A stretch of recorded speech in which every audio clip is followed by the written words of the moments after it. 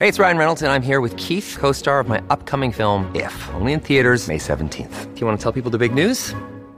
All right, I'll do it. Sign up now and you'll get unlimited for $15 a month and 6 months of Paramount Plus Essential Plan on us. MintMobile.com/switch. Upfront payment of $45 equivalent to $15 per month. Unlimited over 40 gigabytes per month. Face lower speeds. Videos at 480p. Active Mint customers by 531.24 get 6 months of Paramount Plus Essential Plan. Auto renews after 6 months. Offer ends May 31st, 2024. Separate Paramount Plus registration required. Terms and conditions apply if rated PG.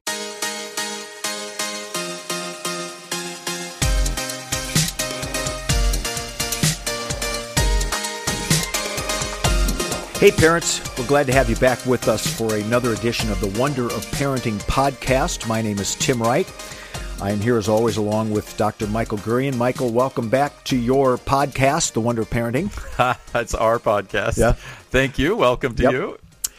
We are going to dive into a couple questions today. One of the things that's been really delightful for us as we have been doing this now for a little over a year is responding to your questions. And it seems like every time we hit a topic, there are 2 or 3 questions that come in to take us deeper, and we're glad to do that because parenting is always nuanced and every family situation is a little different, but the brain science can be very helpful for us, and that's what Michael provides a lot of. So we're going to start with this first question. Comes from Sarah. She's a new mom, and I think this is just a great question. Hi, I've been listening to your podcast every day since I discovered it a week ago. I love the message and find the content to be thought-provoking and rooted in science. I am a stay-at-home mom to an 8-month-old boy. I'm beginning to think about parenting and all it entails as my son becomes more engaged and develops his own personality. I'm also thinking of how I can nurture his masculine nature masculine nature being that I am a woman and think differently, and the person he is the most engaged with every day until dad comes home at 4:30. When does discipline start for boys? And what are some tools I can implement early on? Also, how can I nurture his nature as a stay-at-home mom? Thank you. So she's a mom and recognizes that she's going to be wired a bit differently than this new boy in her life. And, Michael, I think it might be good, if possible, give us we've done this before, but it's always good to come back to this. Give us sort of a brain science definition of masculinity. Yeah, that's a good one. Well, I think masculinity is a social construct. So in terms of the brain science, I would just word it differently, although I know what you're saying. I'd word it somewhat differently. Okay. Because it's a social construct, and it implies a brain that leans more toward stoicism, right? Instead of gushing about feelings, masculinity implies you're a little more stoic. You're not expressing your feelings all the time. It implies that you are, I think, as a social construct, it implies that you're humble, that you're self-sacrificing when necessary, you're willing to give everything you have for others. It also implies some leadership qualities. You really are trying to both lead and follow, but when you need to lead, you're trying to lead. And so I think that would be some of the pieces of the social construct. The male brain, we talk about a different way. You know what I mean? I wouldn't talk about a masculine brain. Okay, yep, just because it'd be different. One with sex on the brain and one is a social construct. Okay. So let's talk about that. So again, this mother recognizes that internally, biologically, from a brain perspective, she's going to respond to life a little differently than her son. So what are, just again, some of those little nuances in the male brain that she's going to start discovering in her boy as he starts moving into years 1, 2, and 3? Well, this early, he's just going to be himself, and right. her job, well, as you know, it's just about attachment. You know, it's attachment and bonding, and she doesn't actually really have to think about any of these things.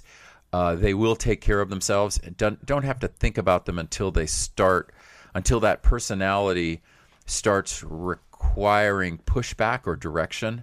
Yep. And at 8 months, not appropriate right now, right? It's not. Right. It's just all about holding and bonding and eating and diapers, and it's all bonding and attachment. But at a certain point, getting toward 2, then this core personality starts coming out more. You see it more, and then there's the quote unquote terrible 2s, which is a misnomer. But kids do get more independent and assertive, and then maybe she's starting to mold and direct. But at that age, things pretty much take care of themselves. This mom is so smart that and so bonded that I think she's going to know. I will give some strategies, but I just want to say I think parents can trust themselves, with an 8-month-old, with a 12-month-old, just trust themselves that their bond is happily dictating what this child needs, and that they are reading the signals of the child.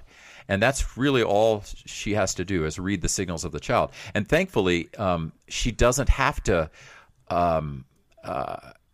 train his masculine nature, just kind of just shifting to her language. She doesn't have to really do it, certainly not yet, and doesn't really have to do it, because that too will probably take care of itself with dad. The concept of bi-strategic parenting, where she gives the gifts she gives and doesn't necessarily need to engineer him, socially engineer him. And dad's going to give the gifts he has. And I'm guessing that sort of by nature, they're going to be bi-strategic. They're going to parent a little differently. Dad's probably going to give a little more of the masculine, let's say, more of the stoicism, more of the of his form of self-sacrifice. Obviously, the mom is sacrificing a great deal, but his form, this more male form or masculine form, the way males wield power and wield hierarchy is different than the way females do. The dad will probably give that. The son will model off the dad on that. So, and then there will be grandpas and grandmas, and there'll be other people involved. So if this family stays bi-strategic, in other words, if they both parent the way they parent, and if right now all mom pays attention to is attachment, bonding, etc., then I think child's going to be okay. Now, in terms of strategies, though, as that personality emerges, I really like redirecting for discipline, redirecting timeouts. We've had other conversations in the past, especially for little kids. You're not really going to be using physical punishment. I mean, they're just too little for that. So more about redirecting and having a timeout. At 8 months, though, none of that, not going to be any timeouts at 8 months. What I appreciate about Sarah is she's a new mom, and you can just tell, her heart is, I want to do this right. I want to raise my son to be a good man. I'm reading into her note a lot, but that's what she's saying. She really wants to be a great mom, and she recognizes she's female, and her son's going to be male, and that's going to raise some interesting differences and nuances in the way that she might look at life versus the way that he would. And so I really appreciate your first words there, that just be mom and just love your son. And I think a lot of times new moms in particular, and new dads too, we can get a little bit nervous about am I doing it right? But just these words of calm for new moms. Whether they're a new mom for the first time or a new mom again, it's always the same thing. I don't want to mess this up. I really want to do a good job. So what are some things that, from your perspective, new moms and dads can do to keep themselves rooted and healthy so that they can keep their kids rooted and healthy? Well, okay, now that's a really good point. In terms of the parents and the kids, bonding and attachment is the thing to focus on, and no other abstract social concepts, just bonding and attachment. And then let that teach us what the child needs. But then for us as parents, if it is possible, when the kids are really, really young, it's not possible. But at 8 months, it might be possible now to have a date night, or to make sure to take care of the partnership, of the coupleship, so that each other's needs are met. And if everything, all intimate things, including sex, I mean, you really have to start looking at, okay, that's a way in which partners are intimate. Have we started doing that again? If not, why not? All the things that keep our coupleship happy, as much as it can be with everyone exhausted and overworked raising a child, but still put some of those rituals back into place so that the coupleship is strong. And if there are things that need to be talked about, after the child has gone to bed and when people have recharged their brains, sort of after a long day, let's talk about those things. Let's communicate about those things. If there are resentments, it's not unusual for resentments to happen. One parent is spending all the time with the child, let's say. Another parent is hardly ever there. Both of them can have resentments. Yep. The one who's not there is resentful of not being able to be with the child, and the one, anything, many permutation of any of this can happen. And so these resentments can be normal. Let's talk about them. And with dads, in a situation like this, what she's described, which is a stay-at-home mom, and then dad's working. In that situation, we always want to remember that we want dads bonded with kids.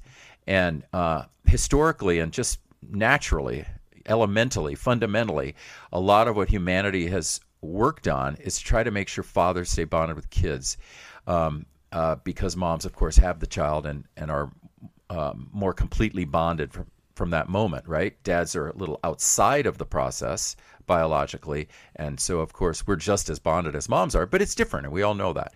So we need to work on that, too. Make sure that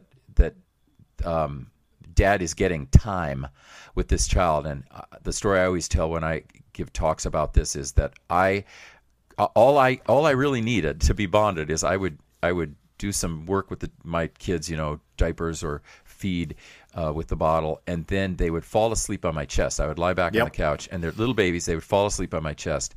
That was, and I was out working a lot, and for a few of our years, Gail stopped seeing clients and was stay-at-home mom. So in those years, if I hadn't had, and if we hadn't made time for me as the dad to have those times where the baby fell asleep on my chest, and all of that amounted to 15, 20 minutes maybe, but that, so made sure I was bonded with his child. And so then this mom is asking this question: if that dad is bonded with this boy, then this boy is going to get from the dad, the masculine nature stuff she's referring to over his lifespan. So protect the bond. I think that's the biggest thing. Yeah.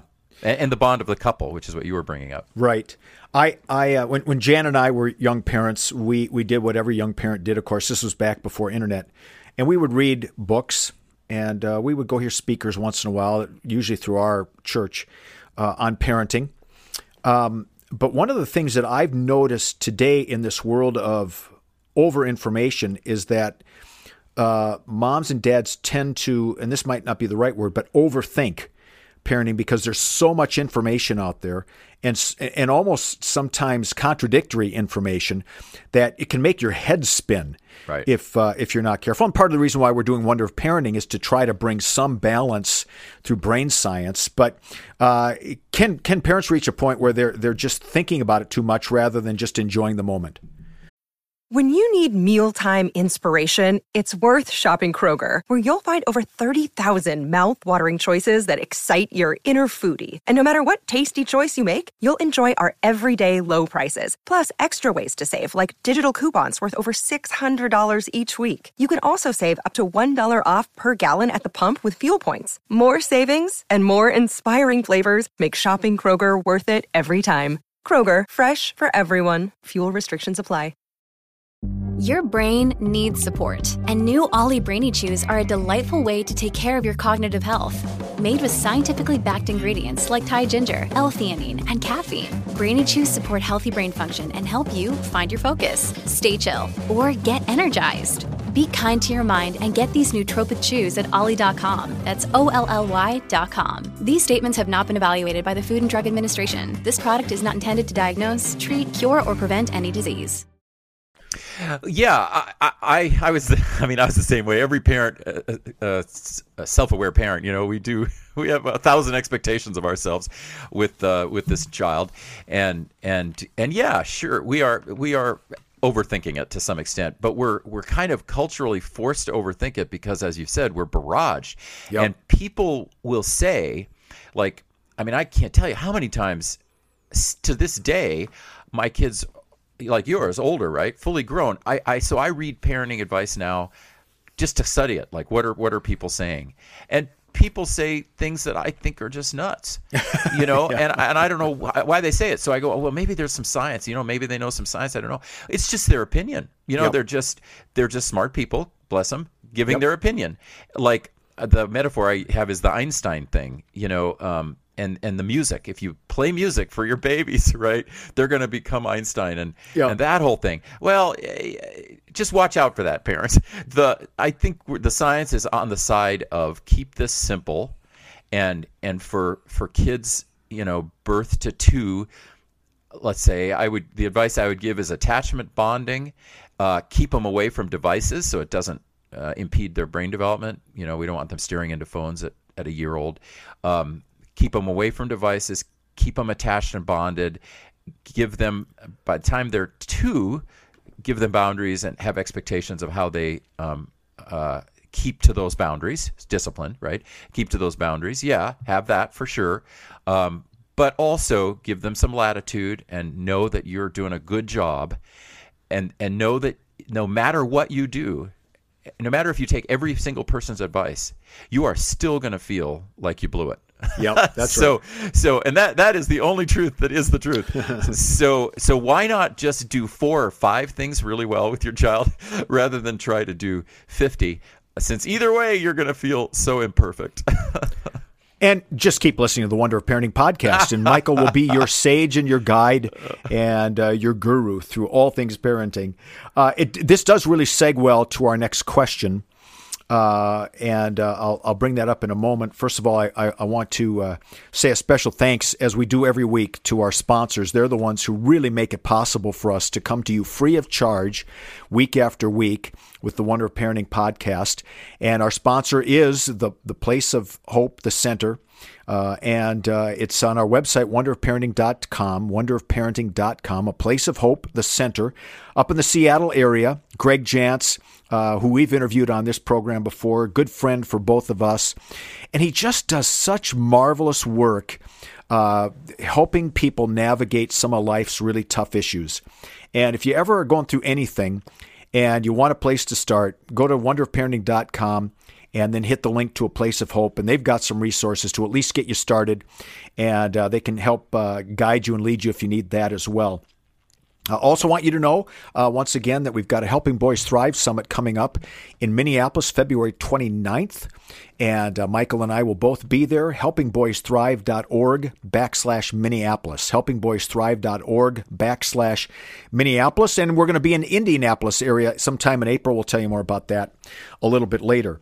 So the reason why I think that we seg nicely into this next question is because it has to do with nurture versus nature. And this question actually came to us on our Facebook page. And if you're not on our Facebook page, you'll want to go there. And you can do that through wonderofparenting.com. And so here's the question. How do you identify which characteristics are built in? I mean, stubbornness, for example. How can you make sure it's part of a kid's personality and not a response to your parenting style or a trauma or the age, as in defiance? Or take a shy kid. Is this his personality? Or has he at home an authoritative parent and the kid is afraid or lacks confidence because it hasn't been built yet or hasn't been demolished, or it has been demolished, and so therefore he's shy? So nurture the nature, but how do you identify what is nature and what is the result of the surrounding context? All right, let's see if you can earn your keep on this one. Okay. Great question. I lean on the side, as folks may know, I lean on the side of innateness, of genetics, in terms of personality. I think most of us who are science-based do. None of us are nature versus nurture, because it's nature and nurture. And as you know, I'm nature, nurture, and culture. So I actually divide it into 3 influences on the core self-development of a child and personality development. However, it does start in the genes. So, and the ones that she gave were relatively easy ones, like shyness, introverted. Okay, so that, yes, those are genetic markers. Extroverted, genetic markers for that. And she said an authoritative parent. Generally, an authoritative parent is not going to harm the personality development of the child. An authoritarian one could. And so the distinction being that authoritarian is more like tyranny. It's more like total control. And even the rule making is unreasonable. If you do this little thing, you're going to be punished. And that's just power control. It has to do with the personality defect in the parent, and it can be dangerous to core self-development. But authoritative parenting, which I recommend, authoritative parenting is the child does need to respect you, and you don't like the child can't hit you. The child has to respect your authority. You have to give the child consequences, right? If the child does something that the rules are promulgated, the child broke the rules. The rules are reasonable, right? The child broke the rules, and the child is going to experience some form of discipline. That's authoritative parenting, and that is not going to traumatize a child's brain development. That does allow the child's core self and core personality to flourish. Now, permissive parenting, we have the three, right? Authoritarian, authoritative, and permissive. Permissive parenting is interesting because permissive parenting, I think, can affect child's personality development because everything is so fluid that the child, I think, is having to navigate too much too young, and so can't really focus internally on its own core personality development. It's trying to figure out what the boundaries are and what are the rules and what do I do and how do I flourish and how do I succeed. And so I'm not a fan of either authoritarian parenting or permissive parenting, and I think they directly could mitigate the kind of core personality development that this person wants for her child. But the aspects of it, like whether the child is agreeable, conscientious, this is called the Big Five. If people want to look it up on Google, the Big Five personality types, those are, of course, have a genetic root. And being a judger, being a perceiver, all of these things have genetic markers. So it all does start in your genome, what you got from mom, dad, and those lines, those family lines. And when we look at core personality with a child, I'll be concrete about my kids. I look at my two kids, Gabrielle and Davida. Gail and I can see personality genetics that came from each of us, very clear. And we can even see pieces of our grandparents, our child's grandparents, our parents. We go, oh yeah, boy, that's just like my mom, or that is just like my dad. Right? And I think every parent can make that a kind of puzzle to solve, because you can see as your child develops, you can see the personality developing, and you can see bits of the genes and the genome showing through. Does that make sense? This episode is brought to you by La Quinta by Wyndham. Your work can take you all over the place, like Texas. You've never been, but it's going to be great because you're staying at La Quinta by Wyndham. Their free Bright Side breakfast will give you energy for the day ahead. And after, you can unwind using their free high-speed Wi-Fi. Tonight, La Quinta. Tomorrow, you shine. Book your stay today at LQ.com. Our family has grown. Welcome to the world, Hannah baby. Introducing a new collection, Hannah Soft, made with Tencel. It's so breathable, with stretchy comfort for all of baby's first moments. And it's cool and gentle on their skin all year round. Entrusted Hannah quality for your most precious gift. Hannah Soft, made to last. Shop now at hannahanderson.com. Yes. So my first question would be, when do you begin to see core personality coming out in a child? And I'm going to ask that to set up my second question, which will be then, what signs do you look for that something isn't right when you see the personality changing? And that could be a part of what she's asking here. So let's say you've got a child who's been very, very outgoing and then suddenly becomes shy and introverted and withdrawn. Is that a signal that something's happened? So when do you kind of begin to identify that core self so that you know that something has happened to damage the core self? Yeah. When we were talking a few weeks ago about trauma, and so that is, so we looked at parenting styles, right? I think authoritarian parenting and permissive parenting can have a negative effect on personality development. The other thing that, and other things can as well, sort of the thing we can isolate would be trauma. And And you've just hinted at it. If a child's personality is seeming to suddenly change, and let's say the child was outgoing, but now is hiding in his or her room all the time and won't come out, is isolating, withdrawing, the child was shy, yes, but now the child is totally isolating. Or the child was sort of medium amount of anger, and frustration that any child would have. But now suddenly this child is constantly angry. Yep. So these sorts of things, you certainly could look at whether there is whether we're seeing some kind of personality disorder showing up. The first thing I would look at, though, would be trauma and see if the child has been traumatized in some way. The child could have a sort of aggregate or accumulated trauma from from parenting styles that actually are not a fit for this child. That is possible, like too much permissive parenting, and kids do start acting out, especially as they get 8, 9, 10 toward adolescence. Too authoritarian, definitely the kids can withdraw or act out. So it could come from that, and however, it could come from bullying, it could come from cyberbullying, the trauma that is, it could come from sexual abuse, child abuse, definitely. It can come from any of those traumas, and they can be affecting core personality development. So yeah, if you see a personality change, look for trauma.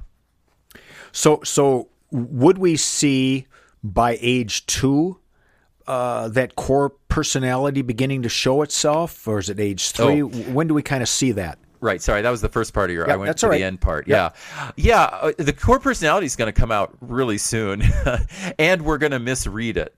And so it's a both and. So like 8 months old, 12 months old, some parents will already say, "Oh yeah, man, I can really," like a colicky baby. Well, that's part of actually core personality. That colic is going to go away, but there's going to probably be an assertiveness to this child. There's going to be an extroversion perhaps to this child. There's some correlation there. A lot of these things, we're already going to go, wow, I wonder if this child is going to be like blank. Because we're reading their signals, we're reading their personality, and you can see it. My daughter, Davida, we called already by, I'm sure it was 10 months to 12 months, somewhere in there. I think we started calling her Tigger because she just is so bouncy. She's so physical, and she would bounce, right? So Tigger from Winnie the Pooh. Yep. And that was like a nickname. We all had fun with it. She loved it. We started that very early because you could already see. And so now she's in the climbing industry. She climbs, she rope climbs, rock climbs, all that, and assistant manages a climbing gym, etc. So like that was already coming out, that Tiggerness, which became this physicality of her, and now has become part of her profession. So yes, you can start seeing it very early. But remember that we misread things, so everyone has to be ready for that. We've all done that. Like I've thought about my kids, oh, she's so-and-so, or she's so-and-so. Like I actually thought Davida would be a lawyer, because she from very early loved to argue, and she's more like me that way. I'm an arguer, and she's definitely like me. Gail and I laugh about how Davida's like me in that way.